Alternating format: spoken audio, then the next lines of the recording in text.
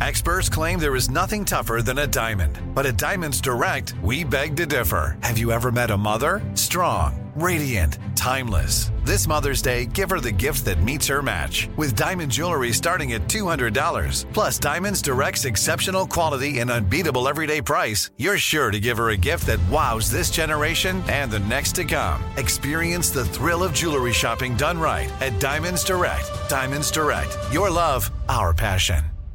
What's up, this your boy Lil Duval, and check out my podcast, Conversations with Unc, on the Black Effect Podcast Network. Each and every Tuesday, Conversations with Unc podcast feature casual and in-depth talk about ebbs and flows of life and the pursuit of happiness. Unlike my work on stage, I tap into a more serious and sensitive side to give life advice and simply offer words of encouragement, yet remind folks to never forget to laugh. Every Tuesday, listen to Conversations with Unc, hosted by Lil Duval on the Black Effect Podcast Network, iHeartRadio app, or wherever you get your podcasts. Presented by AT&T. Connecting changes everything. This is your moment, your time to shine, your comeback. You're ready for the next step in your career, and you want an education employers respect. So you're not just going back to school, you're coming back with Purdue Global. Backed by Purdue University, one of the nation's most respected public universities, Purdue Global is built for people who bring their life experience into the online classroom. Purdue Global, Purdue's online university for working adults. Start your comeback today at purdueglobal.edu. Live Nation presents Concert Week. Now through May 14th, get $25 tickets to over 5,000 shows. That's up to 75% off a summer full of your favorite artists like 21 Savage, Alanis Morissette, Cage the Elephant, Celeste Barber, Dierks Bentley, Fade, Hootie and the Blowfish, Janet Jackson, Kidz Bop Kids, Meghan Trainor, Bissell Pluma, Sarah McLachlan. Get tickets to more than 5,000 summer shows for just $25. Until now through May 14th. Visit LiveNation.com/Concert Week to learn more and plan your summer with Sean Paul, Sum 41, 30 Seconds to Mars, and Two Door Cinema Club. Good morning, good afternoon, good evening, wherever you may be. If you haven't guessed it, you've tuned into the Vitamin D with Dawn Day podcast, and I am your host, Dawn Day, here to get you excited about your life so that you can live life on purpose and for purpose. Now, if this is your first time tuning in, welcome. Thank you. I appreciate you for choosing you because Vitamin D, let me tell you, is a pun off my name. My name is Dawn, which is the sun, so I'm here to shed light into your life. But let's be clear. When we talk about shedding light, that's on the good and the bad, because if you want to be better and you want to do better, guess what? You're going to have to be able to see better, okay? And we do that by instilling that you are your greatest asset because at the end of the day, I'm here to get excited about my life. And I couldn't be more excited today because, as I've told you time and time again, this is my dream. And I have a special friend that's joining me today. Now, just so that we got this clear, I want to make sure I say it right. He is an award-winning television host, a fashion designer, a celebrity stylist. You can say he's both an image maker and a therapist, kind of like that whole ordeal of working on the outside in. You may be familiar with him, known as the man behind the curves, also known as the stylist to one of the women that I look up into the industry so much, Queen Latifah. He's styled Angela Bassett, Lenny Kravitz. I mean, the list could go on and on. And oh, let me not forget the late, the great, the voice, Miss Whitney Houston. So without further ado, I hope you enjoy this conversation. It's time for your dose of vitamin D. Get your vitamin D right here with me and get excited about your life. Mr. Snell. Yeah. Thank you for having me. I appreciate you. How you doing? Welcome to my dream. You know what? It's great to be a part of your dream because I've heard about this dream a long time and you're out here doing it. It's great to be in a dream that is a happy dream. Yes. And I'm here to participate and, have great conversation and just share some of my experience, my adventures, my opportunities with you and what I've done, what I'm doing now, and where I'm going. Mm-hmm. And I'm hoping we can inspire some people on the way. Well, that's what it's all about. I mean, having conversation is, at the end of the day, you want people to have a great takeaway. Right. That's anything you do in life, you want people to take something away from it that's valuable. Even if you're cooking for them, you want them to take away a fed stomach. You want them to feel good about what they ate.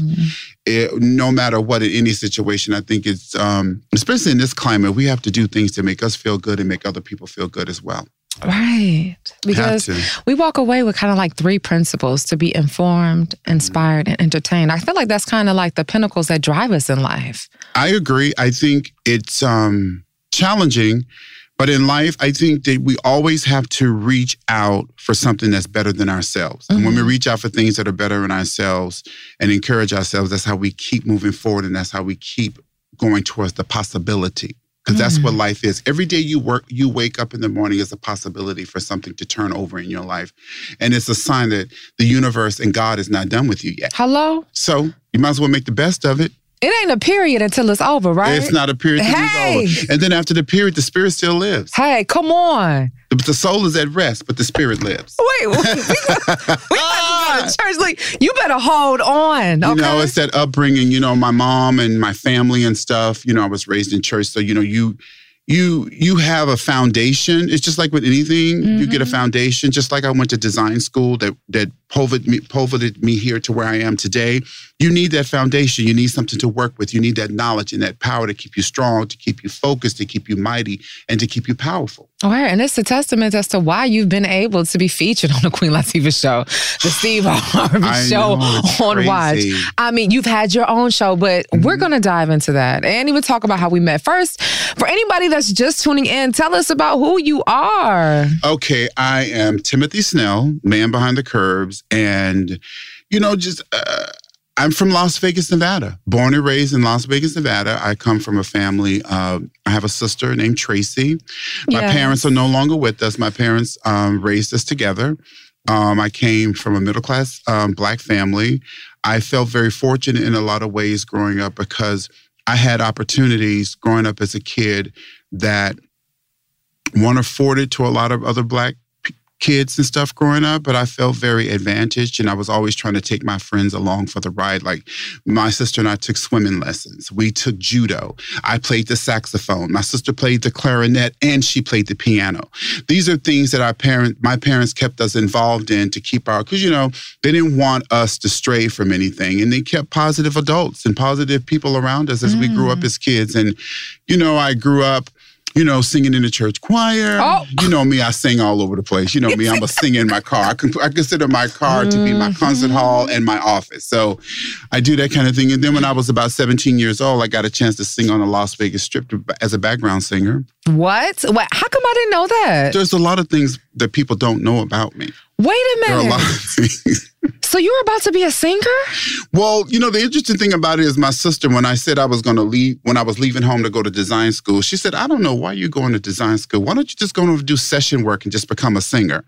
And I never really thought about that. I didn't have the opportunity and I didn't think about it. But looking back on it in hindsight, I think to myself, God, my sister saw something in me that I didn't realize, and she dropped that nugget at me and I didn't pay attention to it. But yeah, I've been singing all my life. My mother and her sister growing up used to go around in their town. My mother was born in, her name was Helen. Yes, and Helen. Her sister's name was Maddie. And they grew up and they could really sing. They could harmonize. They would take a poem and make a song out of it. They were in that period around the Lena Horne area and all of that stuff like that. They didn't have the opportunity that some of the opportunity that has been afforded to me as wasn't afforded to my mom and her sister and stuff, but they could really sing. My mother was a great alto soprano singer. I mean, she could blow. And she had a really powerful voice, and so did her sister. And so it just runs in my family. I never knew if my dad could, I don't even know if I ever had my dad sing, but my dad could whistle, and I inherited that. You will be on a whistle. You'll be in the car with I inherited that from my dad. I'm a strong whistler. Like, I'll whistle up a Mariah Carey song in a minute and hit those notes with a whistle. Right. I mean, that's my thing. I mean, but yeah, that's where I started, Las Vegas, Nevada. You know, I still go home periodically. I still see the same friends that I grew up with and their parents and the cousins and stuff like that. And it's really nice to go home, you know, to feel valued. It was just rooted at times, and be appreciated and say, we're proud of you. You're doing a good job. And, you know, all of that stuff really, you know, just grounds you. Makes you feel, you know, okay, and makes you feel cool. It makes the climb up much easier because you know that your roots are planted, right? Yeah. I mean, I think what your parents instill in you is what you take to your grave. Wow. And, just me knowing you personally, like you have a really strong connection with your mother. Mm-hmm. You were always close with your mother. Was she into fashion? Always. Yes. That's where I think I got the love of it from. Uh-huh. My mother would go and shop at I Magnum, which was a really big boutique store in Vegas. So she would go to the high-end boutiques. If she could not afford it, she could copy it in her mind and go home and make it. Shut the front door. Mm-hmm. So I grew up around the sewing machine. I grew up around my mother would be in the bed with my dad watching TV, doing needlepoint. And I have pillowcases that my mom made for me and my sister with needlepoint and things like that. So she was a creative. And so was my father. My father worked as a bellman, head bellman at the one of the hotels for many, many years. But before that, my father went to college. He went to Grambling State in Louisiana. Oh. He was a college man, and he had a really green thumb. He liked the outdoors. We had a beautiful yard growing up. The landscaping was beautiful. The lights around the house. I mean, he took a lot of pride in his yard and his cars because he washed his cars all the time. I have pictures of my dad leaning on his car in the 60s. Just getting his car clean and beautiful and everything like that. So, yeah, I really think that I've had the best of both worlds, getting the creative aspect from both parents. Mm-hmm. But my mother was the driving source of the creative when it comes down to style and fashion and things like that, because it's what I saw. Right. And I'm wondering, was your mother, did she embrace that and cultivate that with you? Or is that something that you kept to yourself? Like, it's something that I kept to myself. I didn't really talk about it because you have to think about it. I was raised up in the early 70s. It's a totally different thing compared to what it is today.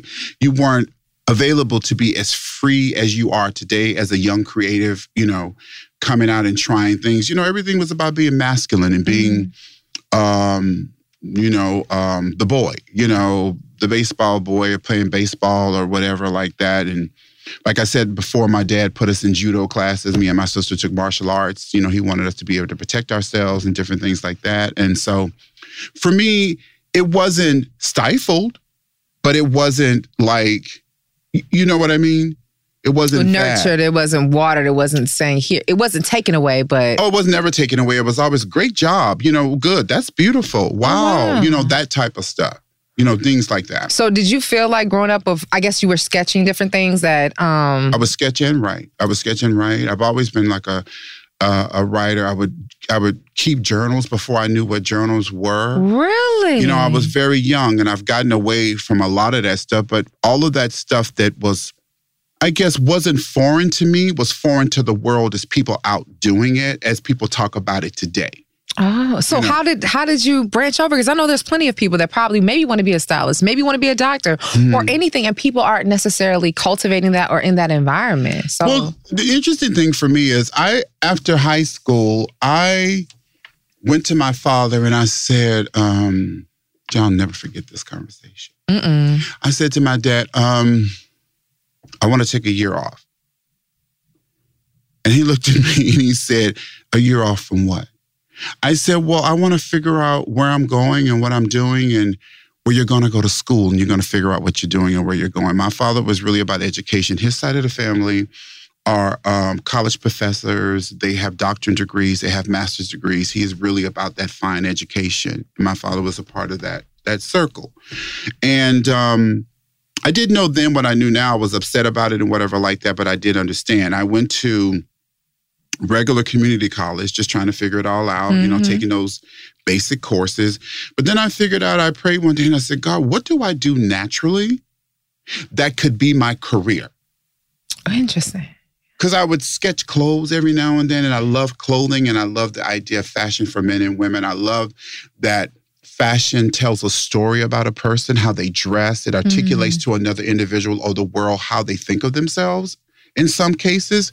So I went to, started taking some primary like fashion courses and stuff like that just to figure it out. And then one day, this guy said to me, there's a college in LA, there's FITM, and there's all these other colleges that you should look into. So I looked into it and I went to school, and I was fortunate enough, my mom took me and she paid the initial tuition to get in and stuff like that for me. And because I went to school right after my father passed away. My father was 48 years old, healthy as we thought he was. 48. Healthy as we thought he was. My father wasn't overweight. He was a vitamin taker. He was an active man. But you know what? People didn't pay attention to science with heart disease back then as they do now. You know what I'm saying? So my dad died in February and I left home in September going to college. So in college, I found myself. It was a freedom that I had never known before. And I didn't work as hard as I thought I should have worked. But wait, let me ask you this. When you say you found yourself, what do you mean by that? Well, it was a chance for me to be free, to be who I wanted to be. And who was that? A gay man that just wanted to be free and just wanted to be whomever I wanted to be and not judge for who I am, but just judge for the character of who I am as a man. Yeah. You know, because, you know, when you're 19, 20, 21, you're very young in head. Mm-hmm. You're very young in thought, and you don't know really how to be a man.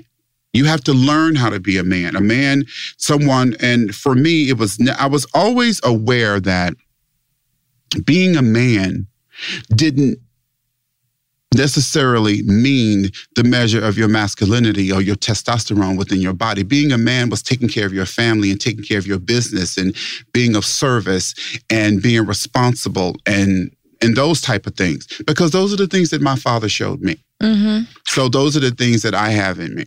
So, you know, it was a lot. It was becoming free from that and just becoming who I wanted to be, experimenting and dating and doing stuff and being creative and not having someone to tell me when to get up or time to go or time to do this or, you know, whatever like that. So, you know, that was all, when I look back at it in hindsight, that's a lot. Mm-hmm. It's a lot for a person to hold on to.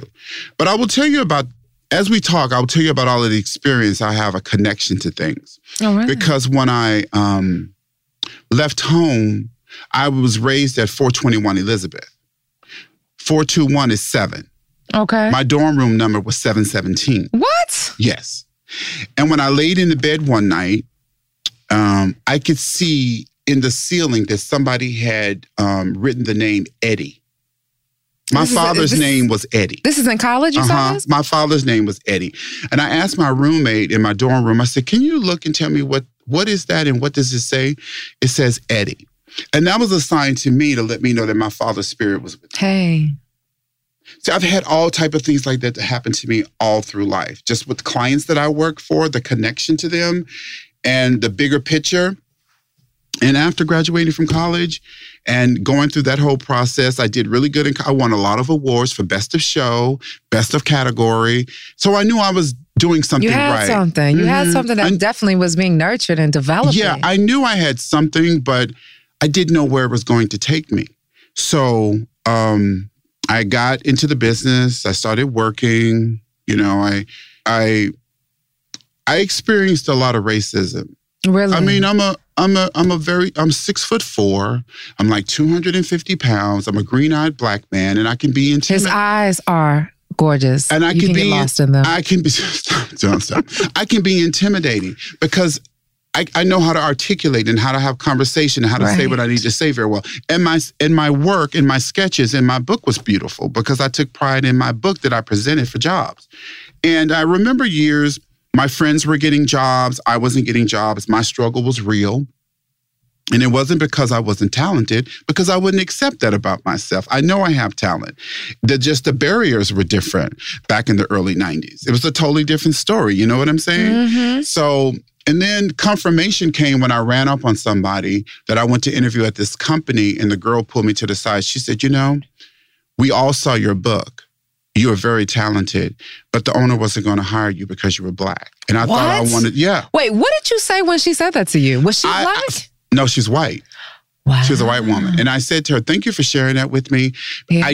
I was really disappointed in that moment, but I really appreciate that because that's something that I felt on many different occasions. But I appreciate you telling me that because you're giving me the confirmation I need to just push ahead. Mm-hmm. And I think that as a black man in fashion, as I am, I mean, there are some struggles and has been some struggles, I would say, and some challenging moments, but things have changed and things They've changed have opened a lot. up. And you know, it's, I don't want to say it's in vogue to be Black and to be whatever, but let's face it, for decades and decades, the Black experience has been copied to the runway, to lifestyle, et cetera, et cetera, et cetera. So now I'm just happy to be a part of the conversation. Your conversation is so much bigger, no pun intended, because you serve a area that, you know, for many have been discouraged from the fashion industry, and that's the plus size field. Right. And so I'm wondering, did you know coming in once you graduated that you wanted to go to plus size? Well, my or mother what was reminded that? me of something. She said to me, you know, when you were in design school, you told me that you wanted to do plus size women's fashion. And I said, oh, I forgot. How did you even think to... How did you even know of a plus? I just think that when you're open to prayer and spirit, and you're open to, you're a sensitive person, I think that God gives you things, but I think we can get so jumbled till we can't see, we can't hear discernment. We can't hear it or see it because we're so distracted by other things out there into the universe, be it good, bad, or indifferent, or distracted. But my mother reminded me of that, and I thought, oh my God, I forgot all about that. But so who was the inspiration? Like, I guess because at the time, if you're just seeing everybody like penciled in, let's just say, I know Twiggy was way back then, but just like the Naomi Campbells, you know, all those that were slender, how did you even think that, oh, a plus size girl needs to look good? Because for me, and we'll talk about that later, like someone like you has changed the trajectory of my thought process, my life, everything. Oh, thank you. I appreciate that. I think it's because when I went to church, I was exposed to women who took pride in the way they looked. And African-American women have curves. But the way they dress, the way they sauntered into church, the way the hats were tilted to the side, to way they didn't wear gloves anymore, but how the handbags and everything just came together a certain kind of way. Wow. Yeah. And I was always attracted to that. I was always attracted to the beauty of that and how my mother's friends, because my mother was a great dresser. I remember being no more 9, 10, 11, 12, walking through the mall and stuff, and how men would just stare at my mom as she would walk. She didn't dress sexually. She just had great style. And I just used to think to myself, what are they looking at? But then one day I figured out this woman walked and said, oh my God, that's a beautiful dress and you wear it so well. And I had to begin to hear that more often. Wear it so well. I began to hear that more often. Then I began to pay more attention to how my mom dressed and how she pulled herself together and stuff like that.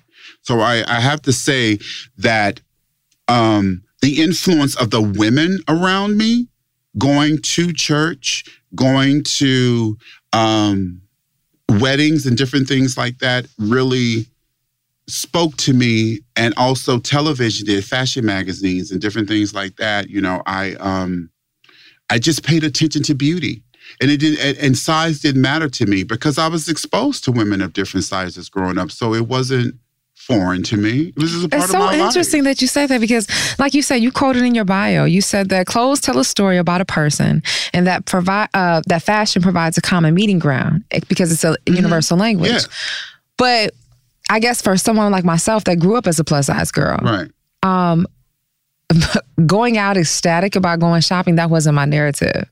That was like, that was horror. Yeah. So it's even interesting to hear you say like, hey, you went to church and you saw all these women. Yeah, and maybe that's the key thing because as a young girl, as far as curvy clothes, what looked right on me? And as you said before, things have changed since it was back in the day. Well, things have changed. You have to look at it. But things have changed, but they haven't changed as much. I most recently had a conversation with somebody, and I've been saying this for the longest. Even I used to talk about this on my TV show when I had interviews for my show and stuff like that. I used to always say, the shopping experience is where it all begins. The shopping experience is not online. Everybody's looking for experiences today. They're looking for things to take them out of their norm and bring them to somewhere that's more powerful, more interesting, more pleasurable, more exciting, et cetera, et cetera. And I always thought the shopping experience in plus-size departments is so dismal. They're not set up properly. You got to go all the way in. You used to have to go all the way in the back in the corner. Why would that make you feel good? Well, they wouldn't because really it's changed, but a lot of it used to be afterthought. You have to think about that. A lot of that was afterthought. But now you have such companies such as Eloquii that you can order online. You have an upscale line called 11 on Array. You have the curvy fashionista Marie, who talks about fashion, and she's the trailblazer in with her blog about fashion, keeping you up on what's happening and stuff like that. And I think that with people like that are in the mix, it's making it different. But I just feel there needs to be places where women of size can go. Right, just to have a conversation about the curves and what matters. Because you walk in and you see 5 or 6 other girls that are like a 16 or 18 or 22 or whatever like that, however you want to look at it. But you feel comfortable. You feel comfortable. And I think that's the big thing about feeling comfortable. You feel comfortable enough to...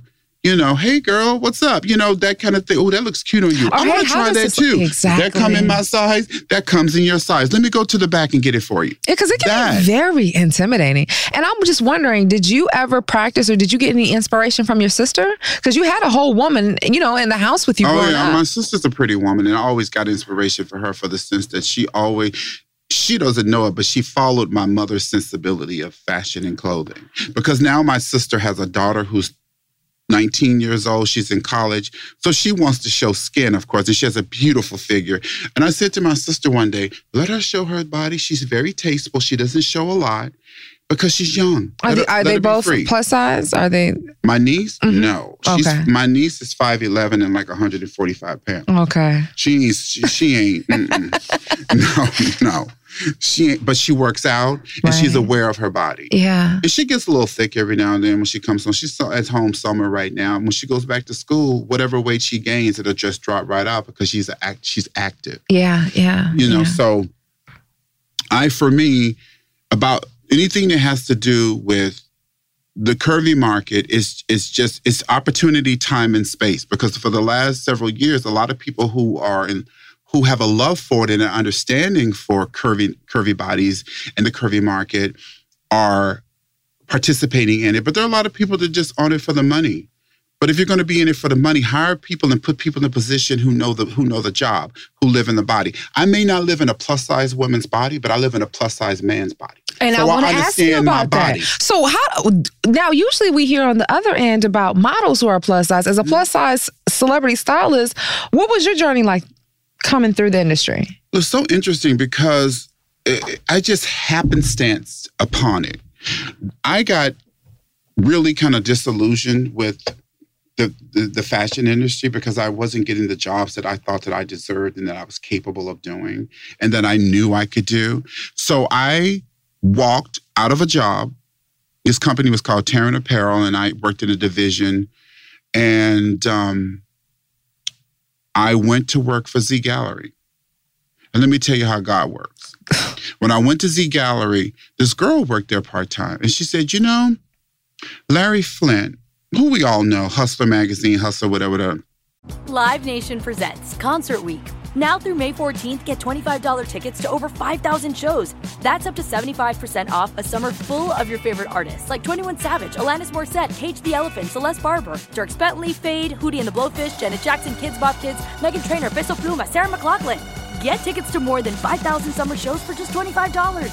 Until now through May 14th. Visit LiveNation.com/Concert Week to learn more and plan your summer with Sean Paul, Sum 41, 30 Seconds to Mars, and Two Door Cinema Club. This episode is brought to you by Navy Federal Credit Union. At Navy Federal, it's been the mission to help the military community for over 90 years. And not just help them, but do everything to make sure they not only grow, but flourish. That's why Navy Federal Credit Union has all kinds of great savings and investment options like share certificates with sky-high rates. So don't hesitate. Start growing your finances today with a variety of savings and investment options. Navy Federal Credit Union. Our members are the mission. Savings products insured by NCUA. Investment products are not insured, not obligations of Navy Federal and may lose value. The wait is over. The Chi is back on Paramount Plus, and the stakes have never been higher. Everything changes on the South Side when a new threat comes to power in the Showtime original series from Emmy winner Lena Waithe. Battle lines will be drawn, alliances will shift, and danger lies around every corner, leaving everyone to wonder who they can trust. Visit ParamountPlus.com/The Chi to get a 50% discount off the Paramount Plus with Showtime annual plan. Offer ends July 14th. Subscription auto-renews. Restrictions apply.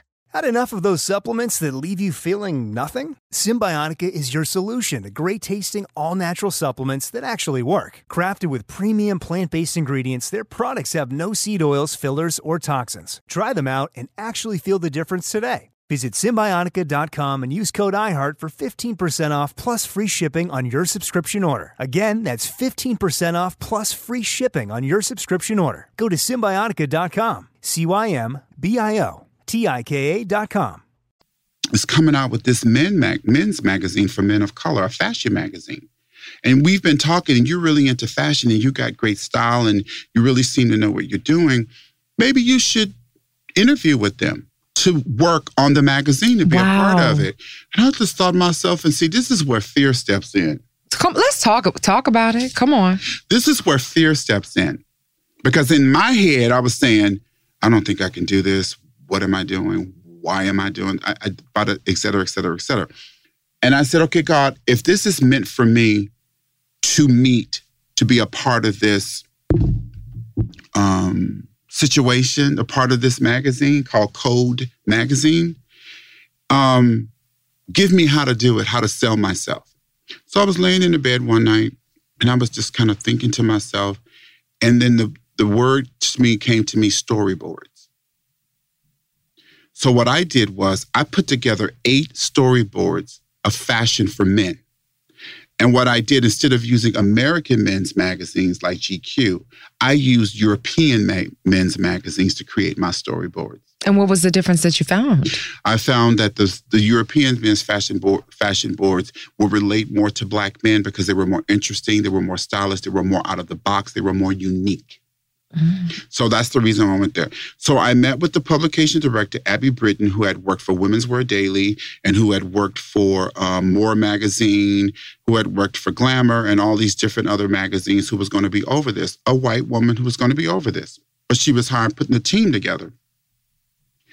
I went in, I had fashion experience and I had fashion design experience. I put my storyboards up and I became a storyteller.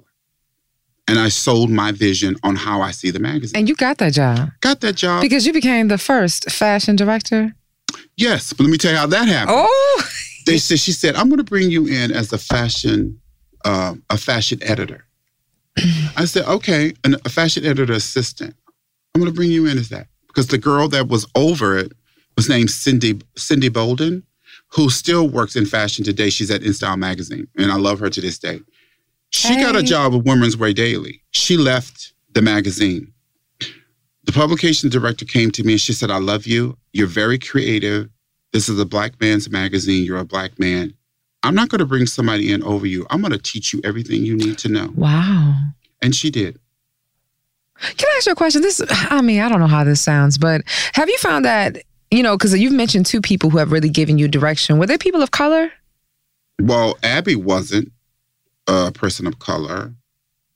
My direction through life has been given to me by multiple types of people of culture, because that's how my friend base is. Right. My friend the base diversity is diverse. Of all that. So I have been fortunate enough to have a lot of people to give me opportunities. Mm-hmm. So yeah. So that's how that happened. And then before I knew it, you got to go to Milan. You have to go to London. And did you ever, when you got your start, did you work with any other brands before you jumped over to Code Magazine? No, I had to create a Rolodex. Wow. I had to call people and ask for clothing. I had to build my relationships. Within any job that you do, you're only as good as your relationship. Come on. Relationships are important. It's important to nurture your relationships. It's important to be kind to people and be direct and be as polished as you can with how you want to be represented, that you talk to people in the same way. That's why they say your net worth is your network. It is. It is. It really is. And that Rolodex is power. That Rolodex used to be, the thing that sits on the desk and do that thing. Now your Rolodex is right here. It's in your phone. And that can be on social media as well, right? And social media, Instagram, et cetera. I've met a lot of designers, young, up-and-coming BIPOC designers, urban designers that are looking, because I just recently participated in as a judge for the Curvy Fashionista and the Curvy Fashionista and Eloquy. They partnered to look for a Black designer, urban Black designer to feature. And a lot of people applied. I was part of that judging process. Wow. They picked something, and they're going to be featured next year in in Eloquie's website and selling clothes. Oh my gosh, congratulations. So it's really, there's so many things happening and manifesting itself, kind of that magazine was a thing that turned the trajectory of my life. Kind of gave you like the launching pad. It did. And to make a long story short, I did that. The magazine closed, unfortunately, but we did the first award season for magazines and publishing and stuff like that. We won 6 awards since six Maggies. There was nobody like us. And we coined ourselves down the side of our book, the Style Bible for Men of Color. Wow. And to this day, once a year, GQ puts out an issue called the Style Bible. Really? Mm-hmm, coined by us. Hello, somebody. Catch it. Catch it. I caught it. Clearly. And another thing, when we came out with the magazine, Code Magazine, they started featuring, at that particular time, more men of color in the fashion spreads. So we were making a difference, noticeable little differences. And did you find a lot of plus-size men then? Or is that... No. We worked with models. Now we had... we did covers, and I did a lot. We did Prince as a cover. We did Lenny Kravitz, Lawrence Fishburne. We did Samuel Jackson. He was our premiere cover wearing Oswald Boateng from London. Come on. So, we really raised the bar. And because I always say, and when people would ask me in interviews when I was with Code Magazine, what makes the man of color different with this magazine? I said, well, the difference is that he can go uptown would be Harlem, downtown to do a black tie affair with a tuxedo on. He can go home, put on his jeans and his Timbs, open up his shirt, take off his bow tie, keep his jacket and his crisp white shirt on, and go right on to the uptown and hang with his boys. Hey, versatility. And because we are the arbiters of fashion in a lot of ways. So, yeah. And if somebody's just wondering, what do you mean by that? Well, the interesting thing about it is they did a round table to come up with the name of Code Magazine. And what was taken away from it, that Black men speak in a lot of code, that they understand each other and they speak in a lot of different ways that people may not understand. And I think a lot of times when people think that Black men may be aggressive or coming a certain way, it's not necessarily, it's the code. It's the way they speak. It's the culture. It's the way the move culture. is. It's just the way they speak. So, yeah, I was with that magazine. The magazine folded. And then I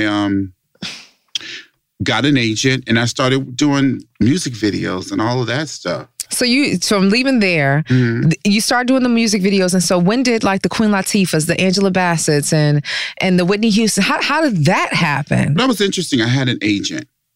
Oh. Yeah.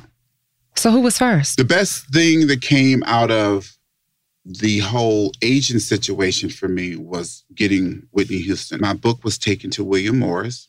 It was put in front of Nicole David, Whitney's, one of her, managers, that whole thing over there. And her assistant was a Black woman, Tamara Houston, had been following me doing Code. And she said, because they thought that maybe we should change and maybe try a man with Whitney for a while. And so she saw it and she said, well, let me show you this issue and how he styled Halle Berry for the cover, for the anniversary issue. And then I met Whitney. I just kind of bonded. First of all, can we rewind a little bit? Because it wasn't just like meeting Whitney Houston. Whitney Houston was one of your idols growing up, right? Whitney Houston was the first concert I went to in my entire young adult life at the Forum in Los Angeles, California. What? Snell. She was my first concert. And Whitney's full name was Whitney Elizabeth Houston. I was raised on Elizabeth Street. Come on. I mean, 421 Elizabeth. There's certain things that just kind of happen in your life if you pay attention, that you see the parallel. It is always kind of like there, and we're just kind of looking outside. But wait a minute. The parallel. Who would have ever thought, and I think that's the power in what we talked about starting off and dreaming. Who would have ever thought this young boy Has a love for this. And then you up here working with her? Wait, tell me about the concert. Tell me about when you met her. My friend Tammy Gabois, which is one of my dear friends, said, I got tickets for us to go to a concert. I'm thinking, oh. I was like, oh, God, what is this concert going to be? You know, because my girl, she had very different taste about music and stuff like that, which I appreciated. Because at that time, we were listening to The Cure and all these other kind of things. Because, you know, I've just been very open about my music. I like all types of music. So she said, no, we're going to go see Whitney Houston. I almost fell down because she knew how much I loved her. So we had nosebleed seats. But I was sitting in the benches, and I could hear her sing. Her voice was so amazing. I thought it crossed my mind. I thought to myself, well, I would like to work from her. Wow. And you know how you get... Well, you better speak it, Snell. The reason why I had to pause real quick, because you know I have life tatted in my mouth. Snell, don't act like you didn't know that. Well, that's true. That's true. And the fact that you were able to speak that into existence, what? And I just kind of said it. Just kind of, you know how you just kind of say something? You're not really paying attention. You just say something. I was kind of like, God, I'd like to work with her. And then I just went on to the melody of the music, "Love Will Save the Day" or whatever she was singing. I just went on. It was a thought. Come on. And it was me just speaking something that was in my head. Mm-hmm. And I don't even think my friend heard me because I didn't broadcast it. It was just a thought for me. The interesting thing about this, come on, before I got Whitney, I was going through a hard time. I wasn't making the kind of money I thought I needed to make. I just felt like, God, I've struggled so long. What is going on? Why is these things? Why can't I just get myself through the door? I know what I bring. The Preacher's Wife was out. And we had a $2 movie theater or $3 movie theater? There was something about that movie that encouraged me and made me feel full and made me feel like I can do this. I can keep going. Because why did you feel like you wanted to stop? Well, I didn't know. I didn't know that I wasn't going to say I was going to give up completely, but I was challenged. What was the challenge? The challenge was things weren't happening the way I thought they should happen. They weren't happening quick enough. It wasn't happening. I was working with people that I could tell them what the job to do. Like, how are you getting that check for $500,000 a year? And I'm telling you what to do? Right. Why am I... something's wrong here. So I saw The Preacher's Wife like maybe 4 or 5 times at the theater. And I would sit there, I would go to the movie. Nobody even know. I just go by myself and just sit there and watch the movie. And I didn't know that God was preparing me to work with this woman for 15 years. To the day she died, I worked with her. You worked with Whitney for 15 years? A long time. Long time. I traveled the world with her. I worked with her. I just had a great time with her. I was just like, because when I got the call, my agent, I was in New York. She took me out to lunch, and I just sat there like, is this really happening? It just seems so weird. I mean, wait, Snell, you hold. What? You don't sit here and tell me that you got a call working for Whitney Houston. And my agent called me. No, my agent called and said that. What was the room like? What were you doing? The phone. I don't know where I was. I don't know what room I was in. I don't know what happened, but I was in disbelief. Wow. I work this way. When things shock me or things overwhelm me, I get quiet. I go in. Come on. I go in because I don't know if that's fear. I don't know what that is, but that's me kind of like, oh. Dealing, yeah. Oh. So, wow. One of my first jobs with her. Wait. What did you do when you first met her? What was that like? Well, I couldn't stop grinning. But I knew that beyond being a fan, I had a job to do. Come on. So I came in with my racks of Dolce & Gabbana. Who else did I have on that rack? Gucci and everybody else, because it was a project that needed to be suited. And you'll understand why I'm saying suited, what we did. So I'm doing the job and whatever like that. We did the fitting, and it went beautifully. I learned a lot about her. And the first thing she said to me was, she said, it's so sweet. She said, you have great taste. You don't have to bring so many clothes for me. You can shorten it, and I trust you. We will figure it out, and, et cetera, et cetera. So, okay. So we did the fitting. I went back to my hotel, and the next day, we did the Diane Sawyer interview. That was my first job with her. I got history all surrounded over me. I have history all around me. So, okay, you walk in. Wait, okay, so the first time she said, you have great taste. Bring a smaller moment. Mm-hmm. You're just like, wow, that was regular. Mm-hmm. Then the first interview, what happened? Like, what was, Well, she was up in hair and makeup. I wasn't at that place to hang in that kind of... And sometimes when hair and makeup is going on, after we've talked creative, I kind of like to step out and just, do my... steam clothes if I'm with an assistant or whatever, and just kind of like... Then I get my time, which is usually 5 or 10 minutes because we're running out the door. But it was interesting. You traveled the world. I went everywhere. I can't even imagine the things that you've seen now. Because we're not talking about, I think there's a difference of the celebrityism now, especially because we are able to see them on Instagram as easy access. Before, you had to show up. And this is a time when, like, we're talking about, like, Michael Jackson fame. We're talking about shut down the street. You can't move. To travel with a superstar like that is crazy. We're in the hotel. There are, like, hundreds of people outside waiting just to get a glimpse.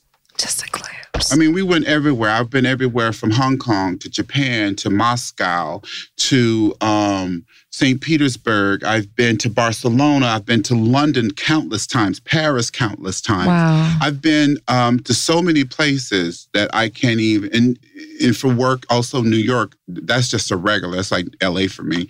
But just so many countless, and to travel in such style, but also have the gift of staying in such luxury at the hotel because you're with that A-lister and you're with that client who wants to be near her clothing. So it's really a remarkable experience. So what is one of your favorite memories with working with Whitney? I think one of my favorite moments is with Whitney is just we just sitting down talking and she said, you know what, you remind me of my family.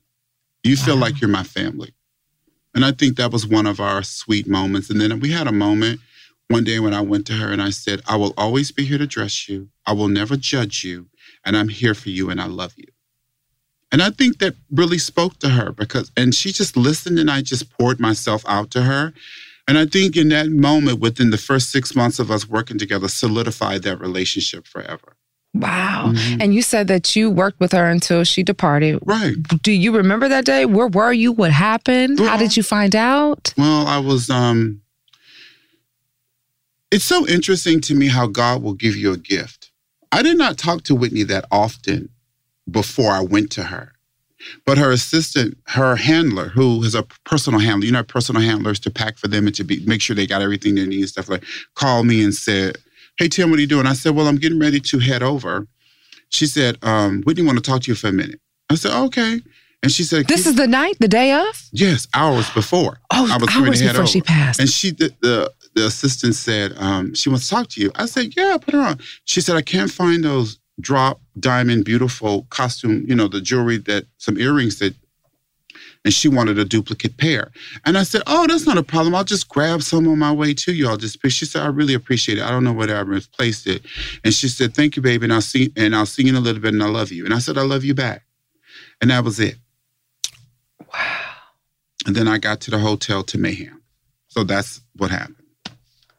Wow. And that's all I want to say about that. Wow. I mean, and it's just so interesting. And that's what I talk about, just kind of like I mentioned before, how it's so important to speak into existence what it is that you want.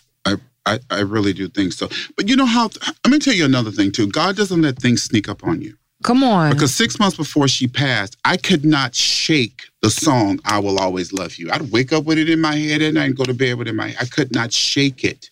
And I tried to shake it and I tried to shake it. I could not shake it.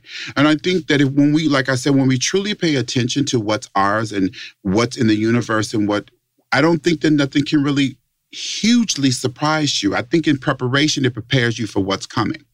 And so that was my experience. So, all right. I'm giving you too much. No, I'm just sitting up here pouring my cup right on out. And I'm souping it up. And I'm sure whoever's listening, like, they can say, wow. But then, this is what I'm wondering. Mm-hmm. How did you switch from working with the Whitney Houston to be coined as the man behind the curves? How did you get to the curvy side? I had always worked with curvy women. I worked with Monique for a while. I worked with Angela Bassett for 5 years. And I just... when I got with Latifah, I think because at that point, 11 years ago, the spotlight had always been on her. Which one? Latifah. Mm-hmm. And she worked with a stylist, a dear friend of mine, before I started working with her. Susan Moses had changed the game, how she looked. And I just went in and kind of just like kept the game moving with her sensibility and her style look. And when you're a woman that's a 16, people always wonder, how do you look so good and don't look like you're plus size? Come on. And my answer to that is because I look at her as a woman. I look at her as someone who wants to look good. And the fabric, you just happens to be a little bit more fabric. I don't approach it as a plus size woman. And I think that's what has given me the freedom to dress women so well that are plus size, because you just have to approach it as if this is someone who wants to be a part of the conversation and look the best that she can. Right. Being a part of a conversation. I can't tell you what it's like to be not in the conversation as being a curvy girl, of feeling embarrassed to go to the store. I can only tell you how many times I did not go out to when I lived in New York, sometimes I didn't go out to different lounges and clubs, and even younger, because I didn't have anything to wear. And it is a horrible place to be in. And it's one thing to say, it is about confidence, but it's like you don't know where to look, especially when you can say in a situation of you don't see anyone that looks like you. You're not walking in a store where the first person you see or the mannequin you see looks like somebody that will wear something that you have on. Yeah, and I had to find designers that wanted to work with us, who wanted to be a part of the conversation. And I would go into the showrooms in New York and different, make that right there in the size, make that, do that. And they would look at me and say, oh, that'll work? I said, it'll absolutely work. Because when you have, just why sometimes I wouldn't allow my assistants for certain clients go shop for them, because they didn't have the eye to see beyond what they see. Because sometimes you have to look at something and know the possibility the vision of it. You got to have the vision for it. You got to have the vision for where you can take it and where it can go. Come on. And for me, I've always had the vision of a life for my clients that they would be exceptional no matter who they are. But the love of curvy is natural to me. Mm-hmm. You know, I'm a big guy. I have to dress myself in imagination, and things to make myself look cool that are not your typical or your norm, because I know how I want to look. So it just all kind of flows over to the curvy girl as well.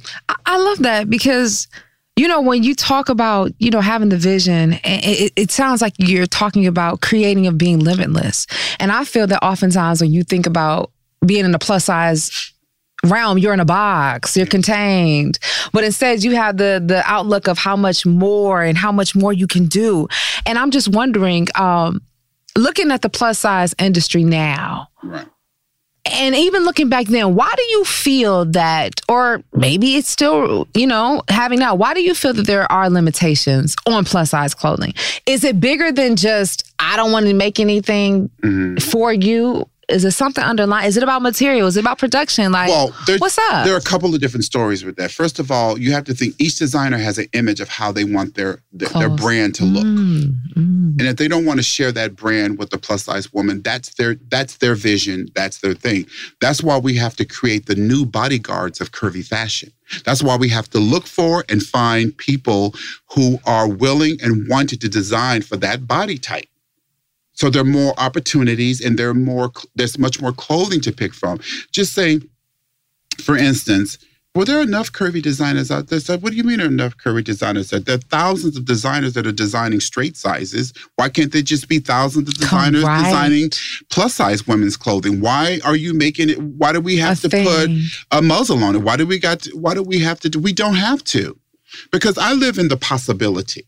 And what the possibility is that I see it bigger than what it is. I see it on a larger scale and on a bigger level.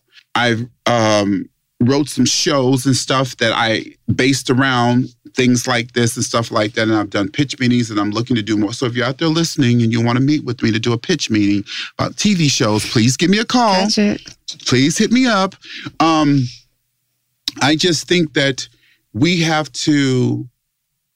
Let me say this. The plus size market is a very personal space. The girls know each other. The people know each other. They network with each other. They're friendly with each other. They're cool with each other. And I think outsiders coming in sometimes can be a little bit too much, especially when they know they're not in it for the whole overall personal kind of thing. And when you say outsiders, what do we mean? Well, people who really don't understand the girl. Language, yeah. They don't understand the brand. They don't even know the body type. They're just getting a check. Mm-hmm. You know what I mean? It's so interesting because I've heard you say this before. I mentioned in the episode of just having this curvy conversation, because it's like curves have something to say too. And it's that language of saying, hey, I'm here. Can you see me?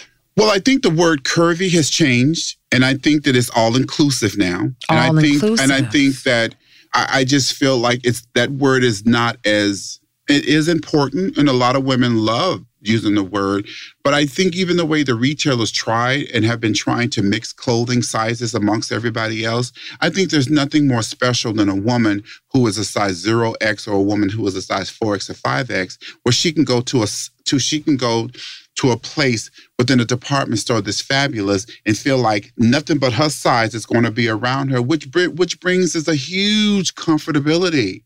What makes you feel power in numbers? Right. You want to feel like you're included. So What do you feel are some of the challenges that brands do face other than you may not see your clothing on that type of body type, to make sure that the clothing is more inclusive for everybody? Well, What's happening? I think brands, especially designers who want to design for plus women, they need opportunity. They need department stores and stores to get behind them and bring them into stores and take chances on them. Opportunities have to be created for them to come into the stores and do capsule collections through introduction and stuff like that. That's why you see a lot of people doing stuff on Instagram. They're doing their own stuff, got their own websites.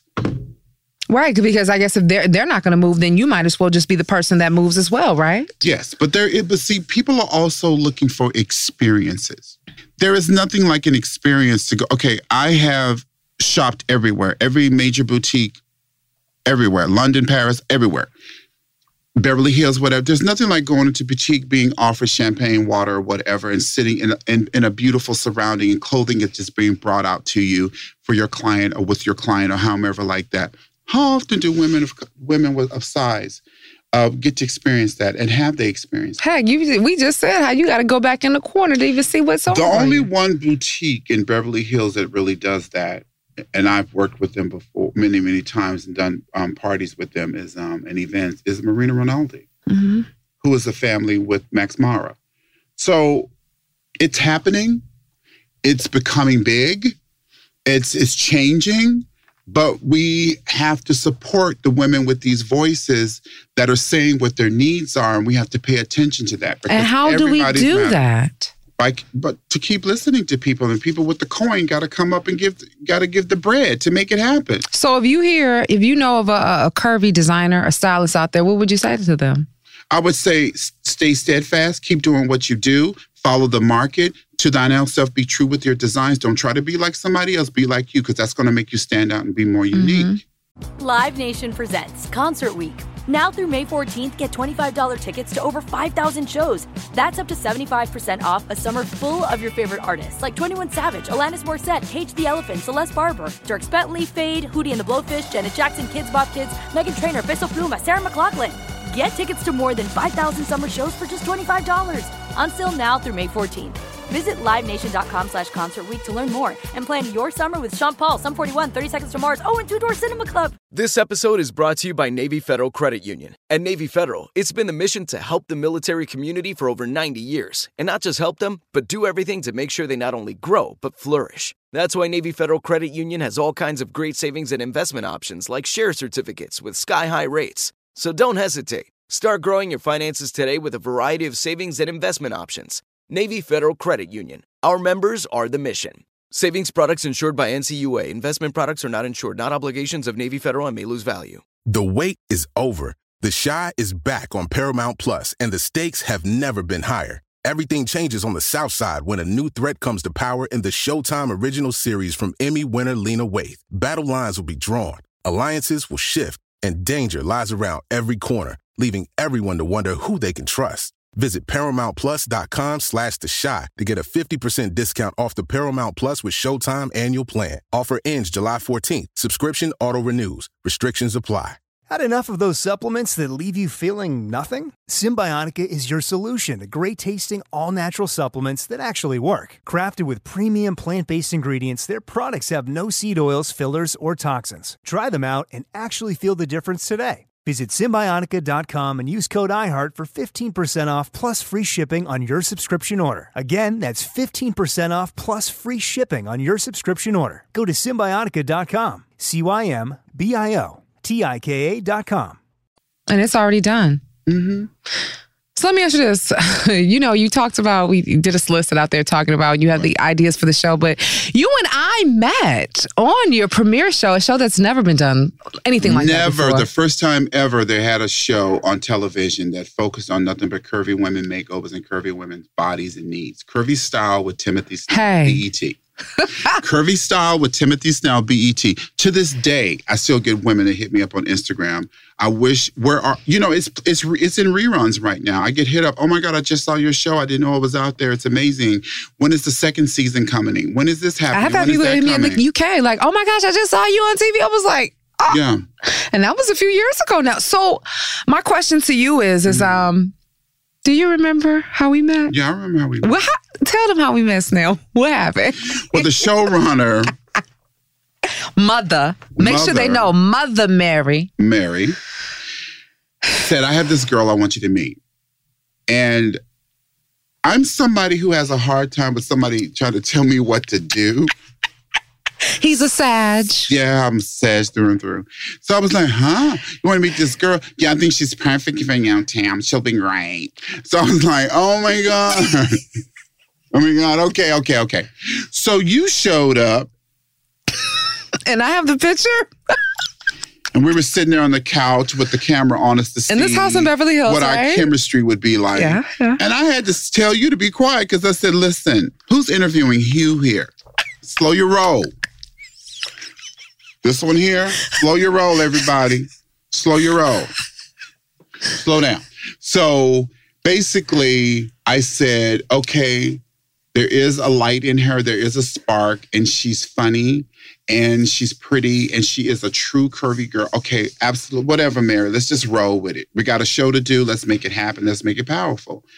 And we had a good time. We were the first. The first. We were the first. I can always say I was the first. I had a billboard in Times Square. Hey! We did a great, BET, they did a great commercial for us. We had a whole premiere in New York. Okay, it was fabulous. You brought out everyone. I had so many supportive people coming out to support this because it matters. And it still matters. It matters so much. And I want back in on television in this venue because this is very important and we have to keep celebrating. And, I had already worked out the second season, how different it was going to be and what it was going to look like. And we did get picked up, but things happen. Things It's happen. always working for our greater good, right? You know what? Because I don't look back, I look forward. So whatever's coming forward is going to be bigger and better than that. Well, let me look back real quick on just sidebar. Did I tell you how I appeared in front of you?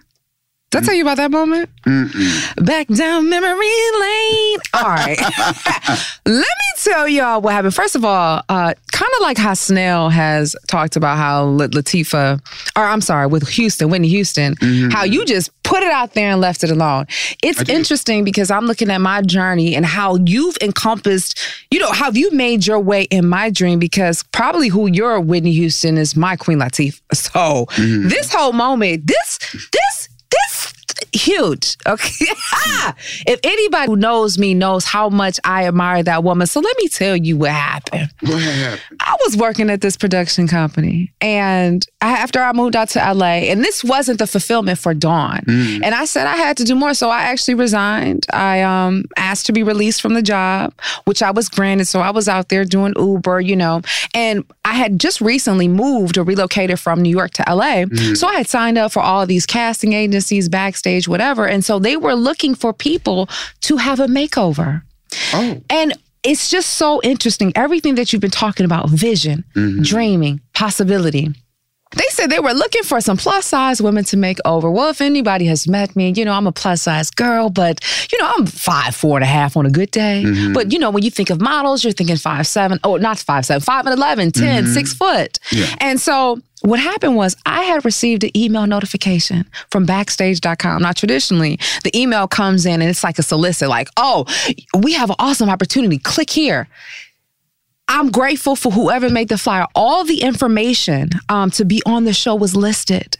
And so I initially were coming in to be a person to be made over. Mm-hmm. And when we talk about possibility, I had got in there, had the conversation. They said, wait a minute, well, you already can dress. And, oh, we like your personality. How would you like to have potentially be on the show? Mm-hmm. And then that's when everything unfolded. I was like, oh my gosh, this man is a stylist for Queen Latifah. Oh my gosh, he's done so much. But more importantly, you spoke to the little girl of Dawn who, you know, I'm one that's always been confident and probably really confident in my dreams. But as far as my size, it is something that has a stronghold. Because when you are 12 and 13 years old and you are going to Lord and Taylor to find your Easter suit where you look like a miniature grown woman, it's uncomfortable. Uncomfortable. It doesn't 100%. feel good. Right. And to be in the presence of somebody that you make the impossible possible. You make it so that I step in and say that I'm possible and I'm beautiful. Yeah. Well, it's just me just understanding that everybody wants to be a part of the conversation. They want to be a part of the conversation. Everybody wants to dress nice. Everybody wants to look beautiful, and everybody wants to feel good. And when you put those three things together, just think about how okay, when you don't have to worry about how you look. Come on, Snell. Or how you feel. Come on. Or how you talk or whatever like that, or whatever your worry is, you can soar because you don't have that in the back of your head. Hey, because you're packing light, right? Yeah, you don't have that in the back of your head thinking about that. When somebody's looking at you up and down, as you know, you're thinking, oh, you know, negative, when you should be thinking powerfully. You know what I mean? And that's what I loved about your show. At your best. And your show said all of that. Curvy Style with Timothy Snell was an outside-in job because, you know, I think oftentimes people can look at like a stylist, like it's so vain, it's on the outside. But it's like, it's true. When you show up and you feel like you look good, you are good. Like you said, that's one less thing for me to worry about. So rather than feeling like, I got to push my shirt down, I got to pull up my pants. Right. I'm comfortable to just be Dawn. Because the clothes fit. The clothes come in my size. I'm not trying to wear something that doesn't fit me, or I'm not trying to wear something that that is where I want to be, but they don't make it where I want to be. Mm-hmm. So all of that's important. It's like you are literally the language that can speak with plus size women and clothing. Well, definitely. You know, speaking power into a person's life does not also sometimes just include where the head is. It also includes how your garments are too, because let's face it. You know, I was telling Jeremiah as we were just preparing for this interview, and I was saying like we all have our gifts that comes out in different ways. Like mine may be out of my mouth, my words. Some people have it in their hands. They're building, they're making, they're putting on clothes. Some people have it with song, drawings. But it's like whatever your song is, and I have my personal trainer on here, and he was saying, it was a quote that he couldn't necessarily pinpoint. Right. But he said that making sure that when you have your song, you sing your song, that you're dying on empty. So you're not hoarding all of these, I wish I could have, or I should have, based on because what you feel like on the outside of your size. Yeah. I think it's important. Even if you're a size 14 or a 16 or 18 or a 20 or a 22, if you feel good about yourself and you can go out there and find what you're looking for to wear, it just manifests so much beauty and so much light. Right. Because you feel good. And when you feel good, you give other people permission to feel good. You walking out, hey, you smiling and bouncing on your way. I'm smiling and bouncing on my way. It's true. So I have to say that it really, really speaks to a lot of things. When people feel good, they do good. And that's why, you know, even talking about Curvy Style with Timothy Snell, make sure you just check it out just to see what it's about, because please do. There was a lot of work that you were doing. Yeah, we were out there busting out the streets of LA on the pump. Don't forget Miss Naja McKenzie. Yeah, love Naja, her. Love Naja. And we were out there in the streets trying to get the clothing, but there were times that whether you were with your celebrity clients or with the everyday people, you had this conversation, kind of like this breakthrough of talking about their relationship with their clothing, what their aspirations are. What's in your closet? What's your relationship to your clothes? What's in your closet? Do you have things in your closet that you haven't wore 5-6 years ago? Why is it in your closet? How long should we be keeping clothes in there? Well, I think it depends on your style and your trend and your body weight and what you feel comfortable with wearing. I think there are what I call investment pieces. Investment pieces are pieces that are made out of luxury fabrics, that are fabrications that you may get for a higher-end designer or something. That would be in a slack, a skinny pant. It may be in a beautiful trench coat. It may be in a beautiful black dress that's made out of exceptional fabric or something. These are called staples in your closet. Everybody should have their staples. Yeah, a crisp white shirt or something. Okay, pants, blazer, you said? Or pants, a blazer, a skirt, a dress. I mean, those are just to piggyback, to tap on what the basics are in a closet. Okay. For instance, when I did the Queen Latifah show, I built her closet.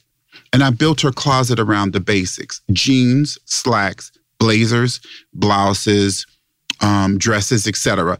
And then what I call the wink, or call like the style, or call like the throwaway fashion, was the inexpensive stuff that I would just get and pop in for that week, for that special appear that wasn't necessarily an investment piece, but it made a statement.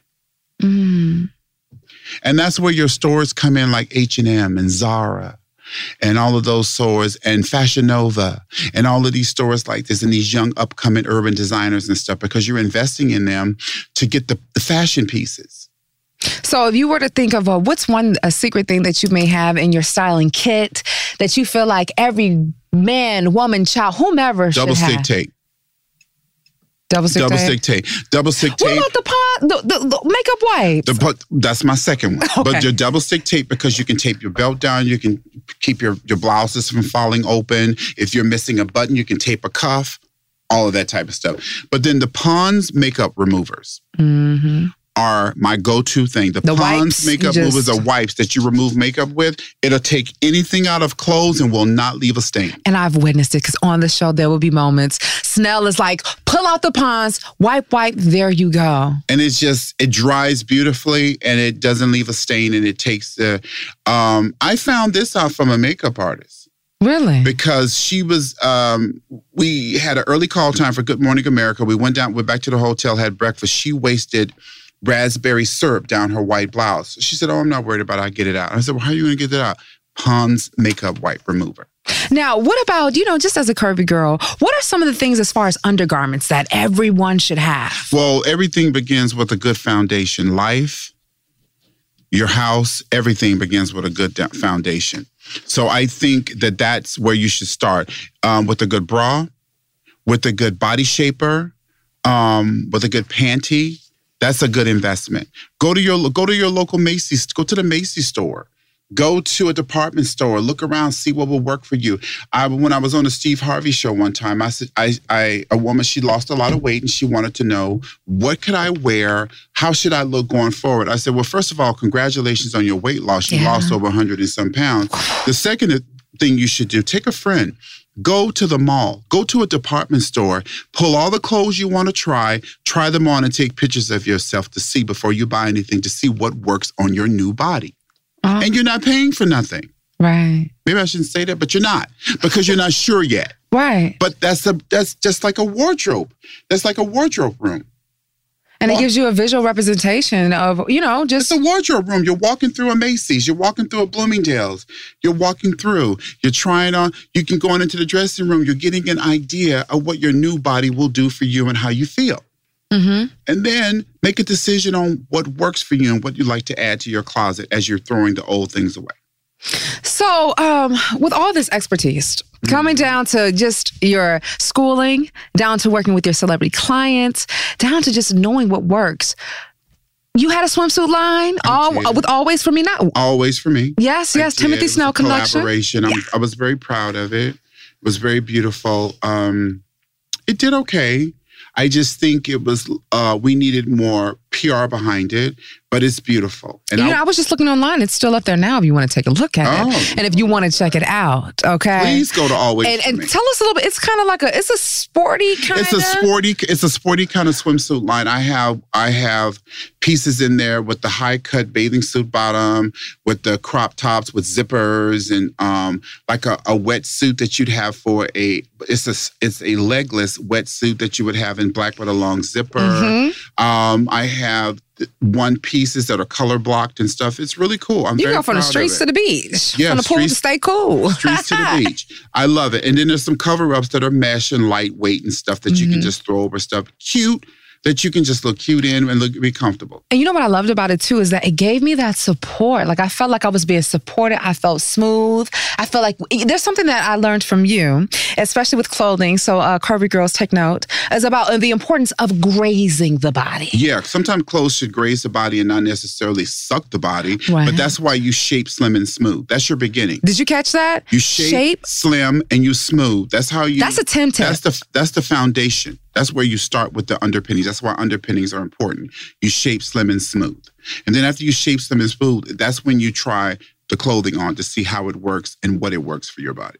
What works for your body? But the clothing line, but the swimwear, I mean, to every woman that wears that, I have had women to call me, and it's good to know. Is it back still up there? Yes, always for me. I got to tell some people because it's summer. Because what I got from People, it was featured in People magazine as one of the best swimsuits that year that it came out too, for plus size women to wear. I have that in my press kit. One of the best. It was featured in People for one of the best swimsuits to wear, because what it does was it was put together, no underwire, but it was made in a way where it supports you and it held you. And it ran over the cheek the right way and everything like that. It's phenomenal. And I'll say this, I felt so good. Like it was something that I could put on. You know, I had the tankini and then I had the bathing suit, but I could put on some slacks. I can put on a lot more with it. It was something that... The tankini top you could put on with a huge ruffle border maxi skirt with some flip-flops and just wear it at the beach. After you sat at the beach and lounged at the beach, you want to go to the bar and drink. There were so many different ways to wear it.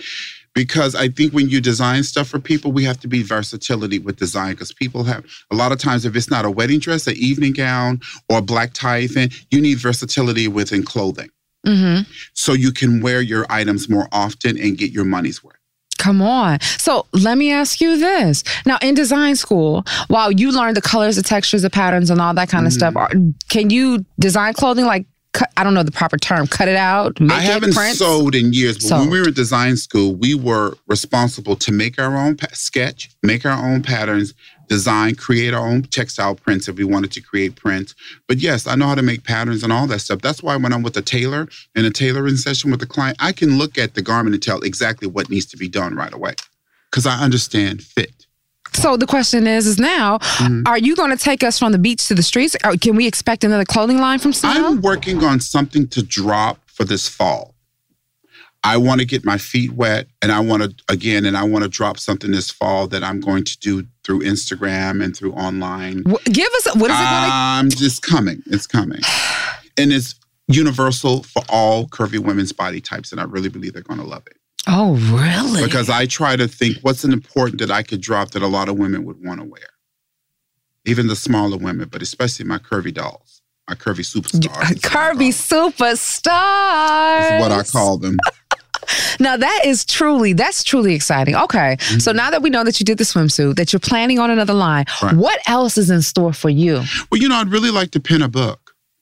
And I would like to pen a book of great makeovers and my before and afters and my journey as being a big person and how I got inspired and how I come to the position to inspire others and share what I did. Because I want to do an illustration book on like what I did.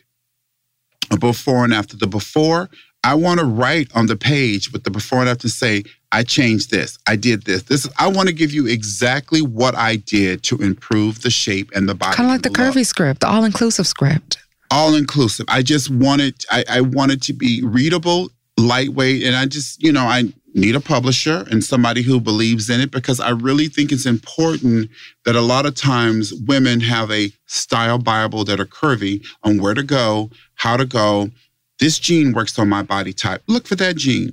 This blazer works on my body type. That A-line skirt works on my body type better than a pencil skirt. These are the things that should be tools that should just be on your body type, what works best on you. So when you go shop and stuff, when you look for those items, you try it on, you're like, wow, that looks great. Right. And there's nothing better than that feeling of being able to go into a store, put something on, and feel good when you look at yourself. Yes. I can't tell you, just being transparent, the amount of times that I've walked into a store, I've passed by a mirror, and I just say, ugh. And not because, no, just simply because I didn't feel the best in what I had on, but because I didn't know what it looked. So, well, you and I have styled you for stuff, and I've gotten you to buy things that you didn't think. I never would have looked at that. Honey, Snell has gotten me a couple of people on several occasions. In fact, I was just showing Jeremiah when we did the premiere for Curvy Style with Timothy Snell, and you had me in that cape gown. Honey, I was cascading around that night. It was everything. And to know that you just whip, bam, thank you, man. Well, I knew it would work on you, and it did. It just made you look like a column. It made you look taller. Which is definitely what I need. But is there like a basic, or a few standard body types that you can give advice to? You know, there's a pear-shaped, there's a triangle What works for the pear-shape, traditionally? Well, she has a small waist. So a lot of times she could wear a lot of things that you want to cinch in the waist. If you want to accent your waist, and then you have the triangle, you're heavier on top. So if you're heavy on top, sometimes I like to go with a bigger bottom for a triangle shape to balance the body so you don't look like you have two sticks and you're just a big square on top. That's a body type to play with. And then there's the oval. She's just round all over. That's somebody that you may need to add a shoulder pad to, that you may need to add some gathering and some pleating in different areas just to create some volume to kind of or things just to slim it down. But one of the things that my sister was telling me about, and I find is, and I was doing some consulting with someone. A lot of times, young curvy girls going to show their arms, they're going to show their body, they're going to show whatever they want to show because they are in that Lizzo thing in your head at that point, which is dope. But when a woman gets to be about 35, a lot of them and up, curvy women, they don't like to show their arms. So you have to be creative in how you put a sleeve in something that still shows skin without making you look old. Wait, hold on. Wait a minute. When you're at 35, if you show arms, that means you look older? Wait. No. I'm saying that some women beyond 35 that are curvy, they have bigger arms sometimes, and they don't want to be fleshy. Even some younger, they don't want to show it. You know, truth be told, they don't want to show the flab or something that's jiggly. They want to show something that's covered up, but maybe they need a cold shoulder with the skin showing here. Maybe they need just to give a peekaboo down the shoulder to the elbow that shows it opens up and shows some skin, or maybe it's a ruffled sleeve that's just over butterfly. I'm just saying we have to design with everybody in mind, but with your design. Catch it. Design with everyone in mind. You have to design with everyone in mind, but you have to be true to yourself when you create your collection. So it isn't about discrimination. It's just about any art. It's just like, I'm so greedy. You know, the first thing I thought about was food. Well, do you put the egg in your mac and cheese or don't you? It's just personal preference. It's personal. And it's just how you want the presentation of your meal, or in this case, how you want your clothes. How you want your clothes to be. But I think the clothes are just, like I said, a universal language. They speak to all of us. Clothes tell a story about people. So what's the story that you want to leave with people? Well, I just want to leave with people that, you know what, I think to thine own self be true. And I think that when it comes down to style is something that people can teach you. You either have it or you don't. But don't be afraid to play with different things to find your own style. Catch it. Now, if somebody's listening and they want to keep a contact with you and follow up, how do they do that? They can hit me up on my Instagram, which is Timothy Snell, ONE, Timothy Snell, ONE. And all of my information is there. My business email address is there. And I'm on Twitter, the same thing, Timothy Snell, ONE. Website? Website, moderncurves.com. So reach out to me, say hello, ask me questions, DM me, hit me up. I got a lot to say, as you can tell, but I have a lot to say that I think will help people to rise to the occasion and be the best you can be in your curvy body. All curvy superstars need to feel amazing. You need to feel like a star that's going to shine. Yeah, every day. It's your life. Let me tell you, somebody said this to me one day. Your life is a movie. You have to make a choice whether you're going to be the victim or you're going to be the star. Your life is a movie. You have to make a choice. I choose to be a star in my movie. I don't want to be a victim in nothing. Lights, camera, action. Catch it. Catch it. Well, you kind of already said it, but, just as a standard protocol, I always ask people, if they want to leave something, a dose of vitamin D. It can be a song lyric. It can be a quote. It could be something that whatever could just shed some light, give some inspiration. What would you say? I don't know. I think for me, what I would say, we all wear a crown. Just let yours shine. Drop it. Bars. Did you catch it? The man behind the curves himself is saying, walk in your authority. Walk in yourself. We all have a crown on our head. Just let it shine. Just let it sparkle. If you want to tilt it to the side, tilt it to the side. But just don't wear the crown and let the light go dim on it. Let it shine. Wow. You old bundle of inspiration. I'm so grateful for Mother Mary. I'm so grateful for our friendship. Me too. I love her. You really opened up a huge lens for me, not only of just what's possible in my body, but just even the possibility of dreams, because it's one thing like when we say we have our own dreams, but it's another to witness it. Yeah. And just down to you just speaking existence of Whitney and then just how it manifested and just how many conversations you've been a part of because you allowed your voice to be heard. And you also have been a megaphone for so many women just like me. I feel blessed, and I'm just beginning. So we'll see what happens. They say it's not over until it's over, and as long as you listen to it, it ain't over. Not yet. So Snell, I want to thank you. Thank you for sharing the conversation. Great conversation. I enjoyed myself. You got me to talk about a lot of stuff. I hope I didn't bore anyone, but this is my journey, and this is where I'm at, and it's been incredible highs and lows in this journey, but I'm grateful for all of it. Well, I hope all of you are grateful for this time with Snell and that you walked away of knowing that you have a ground and it's your duty to shine. You're starring in your movie, lights, camera, action. This is the man behind the curves, the one that extends the conversation so that it can be received and communicated with all. A person that has stood forth to say they want to be an example and to be a voice for the voiceless. So now it's just your turn to step up. Make sure that you go ahead and check out the website, Modern Curves. Make sure you follow him on social media, Timothy Snell 1, and check out the Tim Tips. Make sure you understand the importance of the shape, the slim, the smooth. Get the foundation, because when you got great foundation, you got so many things to build upon, and more importantly, the more curves you have, the more possibility you have. Live a life that's limitless and make sure you step into the possibility and step into the realm of creating your imagination. Life is for the living, so let's live. I appreciate you, Snell. I love you. And I appreciate each and every one of you that have been tuning in to Vitamin D. And guess what? If you enjoyed this conversation, you got to check it out on YouTube. Yes, on YouTube, where you can actually see what's going on in the studio. Also, I want to encourage you that if you want some more Vitamin D outside of this, make sure you follow me at Dawn Day Speaks. And in the meantime, in between time, until next time, I want you to always remember that you are your greatest asset. Live Nation presents Concert Week. Now through May 14th, get $25 tickets to over 5,000 shows. That's up to 75% off a summer full of your favorite artists like 21 Savage, Alanis Morissette, Cage the Elephant, Celeste Barber, Dierks Bentley, Fade, Hootie and the Blowfish, Janet Jackson, Kids Bop Kids, Meghan Trainor, Peso Pluma, Sarah McLachlan. Get tickets to more than 5,000 summer shows for just $25. On sale now through May 14th. Visit LiveNation.com/Concert Week to learn more and plan your summer with Sean Paul, Sum 41, 30 Seconds to Mars, and Two Door Cinema Club.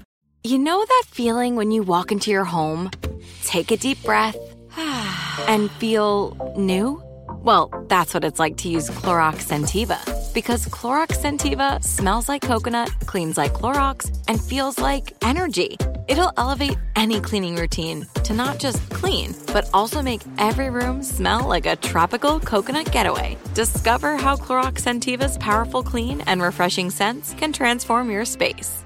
Get yours in coconut or other fabulous scents at a nearby retail store. Are you spending more time in your basement now that it's your rec room, office, kids' playroom, or home gym? Well, you need to ventilate those spaces to remove stagnant, musty air. For over 20 years, the Easy Breathe ventilation system exchanges dirty, damp air for cleaner, drier, healthier air. Take charge of your indoor air with your own Easy Breathe ventilation system. You can get it installed, or DIY kits are available. Just call 866-822-7328 or visit takechargeofyourair.com and receive 20% off today. You deserve a moment to yourself every single day. And a delicious bite of a Keebler Sandies can give you that comforting pause. Relax this Sunday with a little moment to yourself and the melt-in-your-mouth magic of a Keebler Sandies. This magic is baked into simple shortbread cookies by Ernie and the Keebler Elves. So as life continues to fly by, make the most of your me moment. Take a pause and enjoy a Keebler Sandies.